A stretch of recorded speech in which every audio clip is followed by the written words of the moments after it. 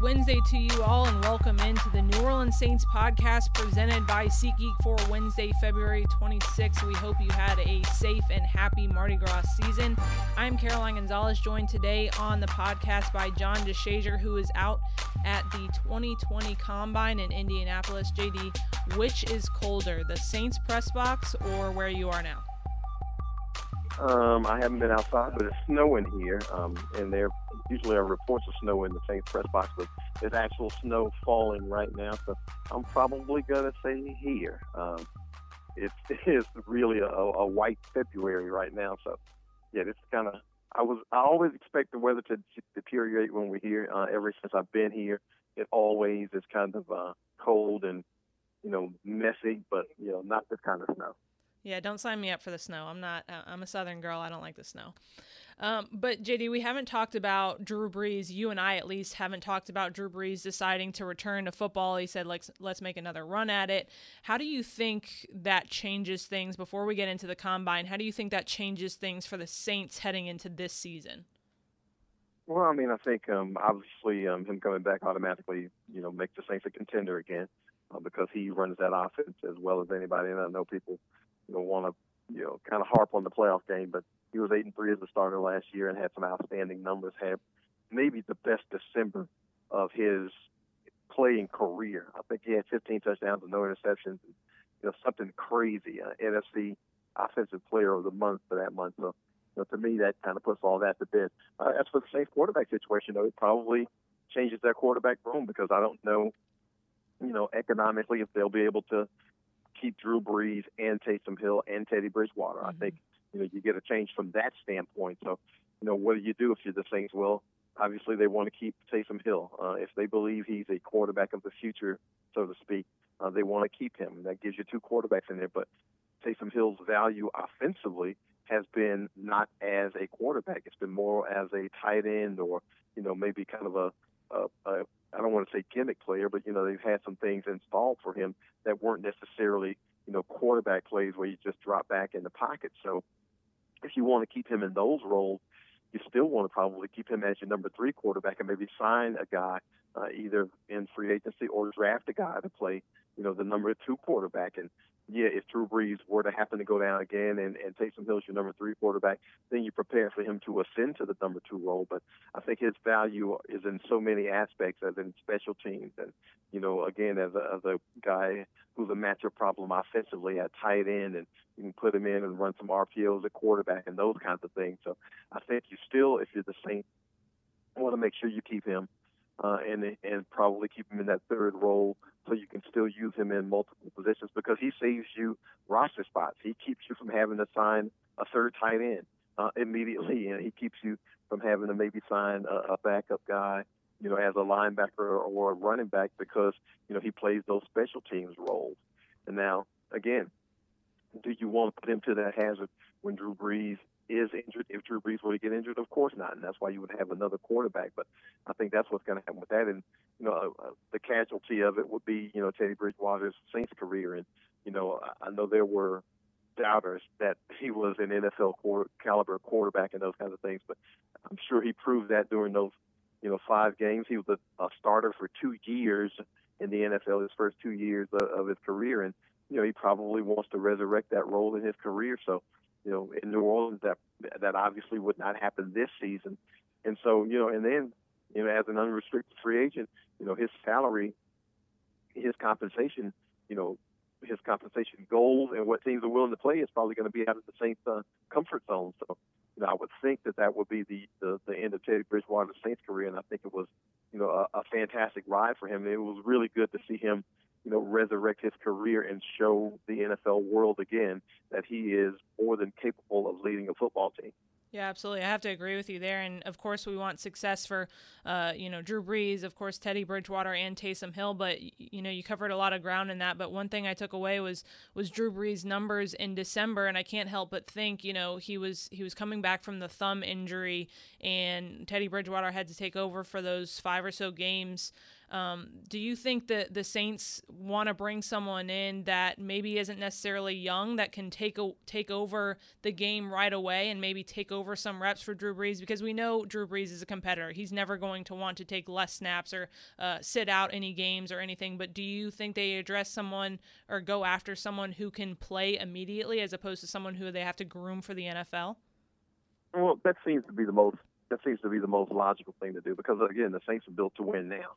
And so to draft a quarterback, now at some point the Saints are going to need a quarterback for the future. But, again, Taysom Hill's 30.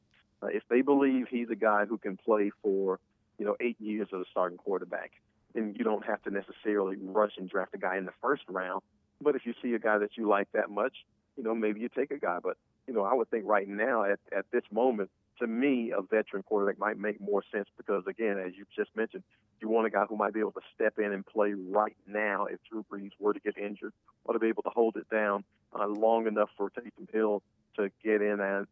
And I'm sure the Saints will work on, as they have with Taysom Hill, installing an offense that's specific to him because the Drew Brees offense, quote unquote, probably doesn't fit Taysom Hill as much as it fit Teddy Bridgewater. And so, you have to make some tweaks and you have to do some things specific to Taysom Hill if he were to be in position to take over a quarterback. But, I think you can begin with having a veteran back there who understands the NFL and can give you some time.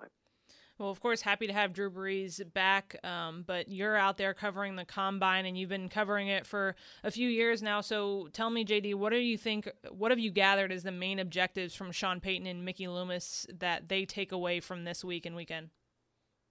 So the main objective is to not tell anybody who they're going to draft. Never give out any information ever. You get an opportunity. I think the biggest thing for the Saints and for all NFL teams here is, you get a chance to get into guys, get some medical reports on them. You give them physicals, for the NFL, so you'll, know exactly where a guy stands medically, and you get to do the face-to-face interviews. Look, they already have a really good idea of what these guys can do on the football field. They've got tons and tons of film on them. So, coming out here and running a really good 40 when you've never run a really good 40 in your life, I don't know how much that should or will enhance your draft position because they already know what your functional football skill and what your functional football speed is. So, really, you'll hear the Saints talk about this all the time. The biggest part of this is the medicals, and it's the interviews, the face-to-face interviews. And even though they're short, you can kind of get a feel for how much knowledge a kid can have and what his capacity is to learn offenses and defenses. So do you think this gives Sean Payton and Mickey Loomis and everyone involved in football operations a better idea of the positions that they want to address in free agency and positions that they want to address in the draft? Well, I'm pretty sure they already have a really good idea of that. I mean, last year, and sometimes things change. I mean, last year in free agency, the Saints signed Nick Easton. You figured, okay, they're good to go at center. They've signed the guy in free agency. Then the draft comes along, and they have a second-round pick. And then Eric McCoy's sitting there, and they say, you know what, this guy's too good to pass up. Yeah. And voila, here we go with a starting center as a rookie. And then Nick Easton proves to be a really, really valuable backup at left guard as the season goes along because of injuries to Andrus Peat. So you just never know. You can go in with the plan, and the plan can always change according to who's available in the draft. Well, JD, we know 16 players from LSU are attending the Combine from a lot of different positions, namely Joe Burrow, who, is on everyone's radar and his Burger King hands. But, JD, how seriously did you take those hand measurements? Well, as he said himself, I mean, if he'd have been fumbling the ball all over the place, and that's one thing. And I think Patrick Mahomes also had, smaller than usual hands, or, hands that they didn't feel like, fit the norm. And Patrick Mahomes has played pretty good in bad weather. Yeah. Let me add that in there too. So, I don't think that that's as big a concern to teams as it is just something to be a talking point, because look at the production. Small hands, no hands. That's great production. And I mean, you just don't see it. That's unprecedented production at a high-level school against high-level competition. So that's what they're looking at. I mean, those are the things that jump off the page, not the size of his hands.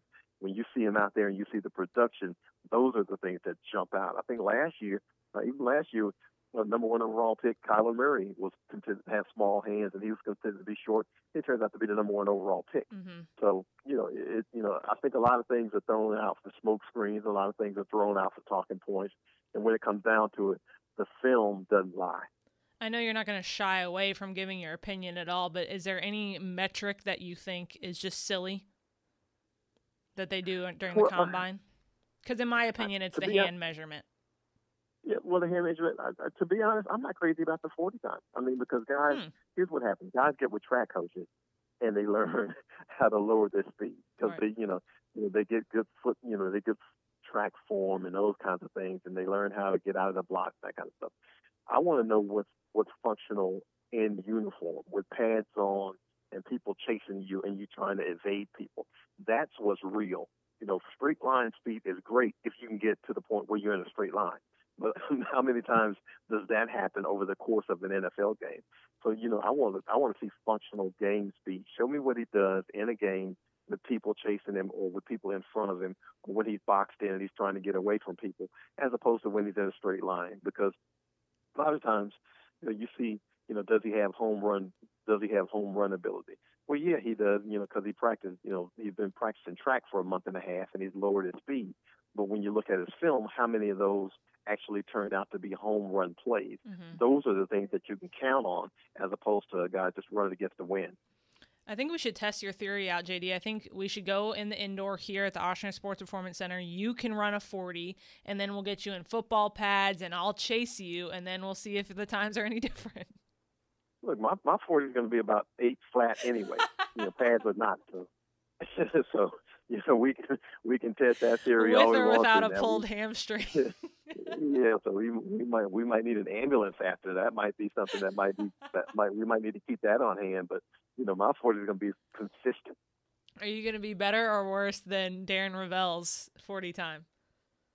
Look, just looking at him, now, to beat him, I would get a track coach, and I would practice to make sure that my 40 was better than that, because that was the worst running form I have ever seen in the history of running.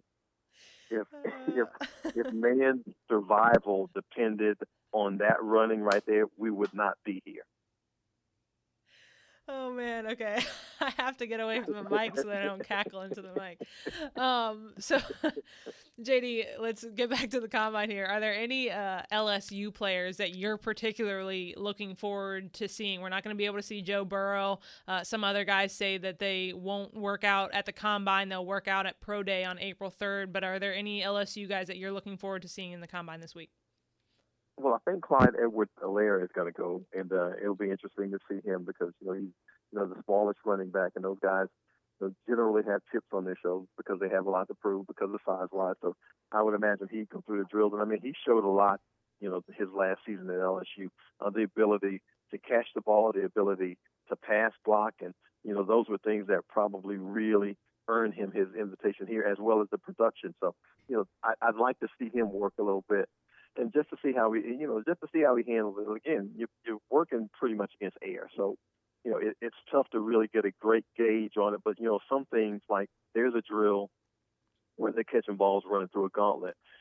Well, they're going to time that now, and that means guys can't go through 3/4 of speed and kind of I don't want to say loaf through, but they can be really comfortable. Now there's a little bit added stress because you're trying to beat a time, you're trying to make a time, and so that makes it more game-related speed. So you just want to see how these guys perform under more game-like conditions, and he's one of the guys I want to see. Well, I'm looking forward to all of your articles that will be available on NewOrleansSaints.com and the Saints app. But, JD, before I let you go, there's been a lot of talk lately over the last week, 2 weeks, about the extending of the schedule to 17 games, a new proposed CBA and all that. What are your thoughts on that? I am vehemently against going to 17 games. I just, and I know, players, I think this, kind of a schism between players, maybe the older guys and the younger guys. And the younger guys are feeling pretty good and they're seeing more money. And what's one more game gonna hurt? And it's gonna hurt you, right. Because eventually, it's gonna cut down on the longevity. If you go to go to 17 games, that's one more game of wear and tear, one more game of punishment. And football is, for my money, the most grueling, the most physical sport. So we're talking about putting your body through that again for an extra week, and I just think that's a lot. I think it's a lot to ask of those players to go out there and ask them to play another game. And, on top of that, I don't see anything as it relates to, like, guaranteed contracts. Right. And to me, NFL players are, they're behind the curve on that in terms of securing guaranteed contracts. And I know, the ownership obviously has a really, really strong group, and players feel like they have a strong union. But of the major sports, they're the only ones who don't have guaranteed contracts, and yet they're talking about expanding the season and putting your body through even more wear and tear. And so, that's the thing that I just, again, I understand, because, the revenue split is going to increase for players, and that's going to put more money on the table and more money in the contracts and more money in their pockets. And I understand that, but man, that's a really, really tough trade-off when we're talking about, what you put your body through. I think someone made a good point the other day. The timing of it is interesting too, because you're doing it, now when it's off season and guys aren't playing and they've recovered a little bit from the season. But if you were to ask this same question maybe in week, 15, 16 of the season, I think guys would absolutely say no, because of the wear and tear that they're feeling on their body at that current point in time. Oh, absolutely. I don't even think you need to wait to 15, 16. Wait till week 5 and ask the two teams that play on Thursday night if they want to add a game to the schedule. Yeah. because that's probably, body-wise what it's going to feel like if you add another game to it, because, there are bumps and bruises. There's no such thing as making it through an NFL season without injury. It's just guys who manage their injuries. And so now you're talking about adding an extra element to it, to where it's not just, practice. This is talking about live now. You're going live again, and it's just extremely difficult. All right, JD, we'll have to wait and see. Again, you can check out all of JD's articles on NewOrleansSaints.com and the Saints app as he is out there at the Combine. JD, we look forward to it and appreciate you joining us. No problem. Today's episode was brought to you by SeatGeek. If you're trying to find tickets to football games or any other live event, it can be complicated. There's hundreds of sites and shady pricing, but with SeatGeek, you can do everything in one place. Search for and discover the best deals on seats, buy from any device, and sell and transfer tickets in just a couple taps. Best of all, our listeners will get $20 off their first purchase in the SeatGeek app. Use code GOSAINTS at checkout. SeatGeek, score the best deals on tickets. All right, that'll do it for the Wednesday edition of the New Orleans Saints podcast presented by SeatGeek. We'll tune back in on Friday. Again, make sure you're checking in on the NewOrleansSaints.com and the Saints app for all of your coverage on the Combine. Thanks for joining us, and we'll tune back in on Friday.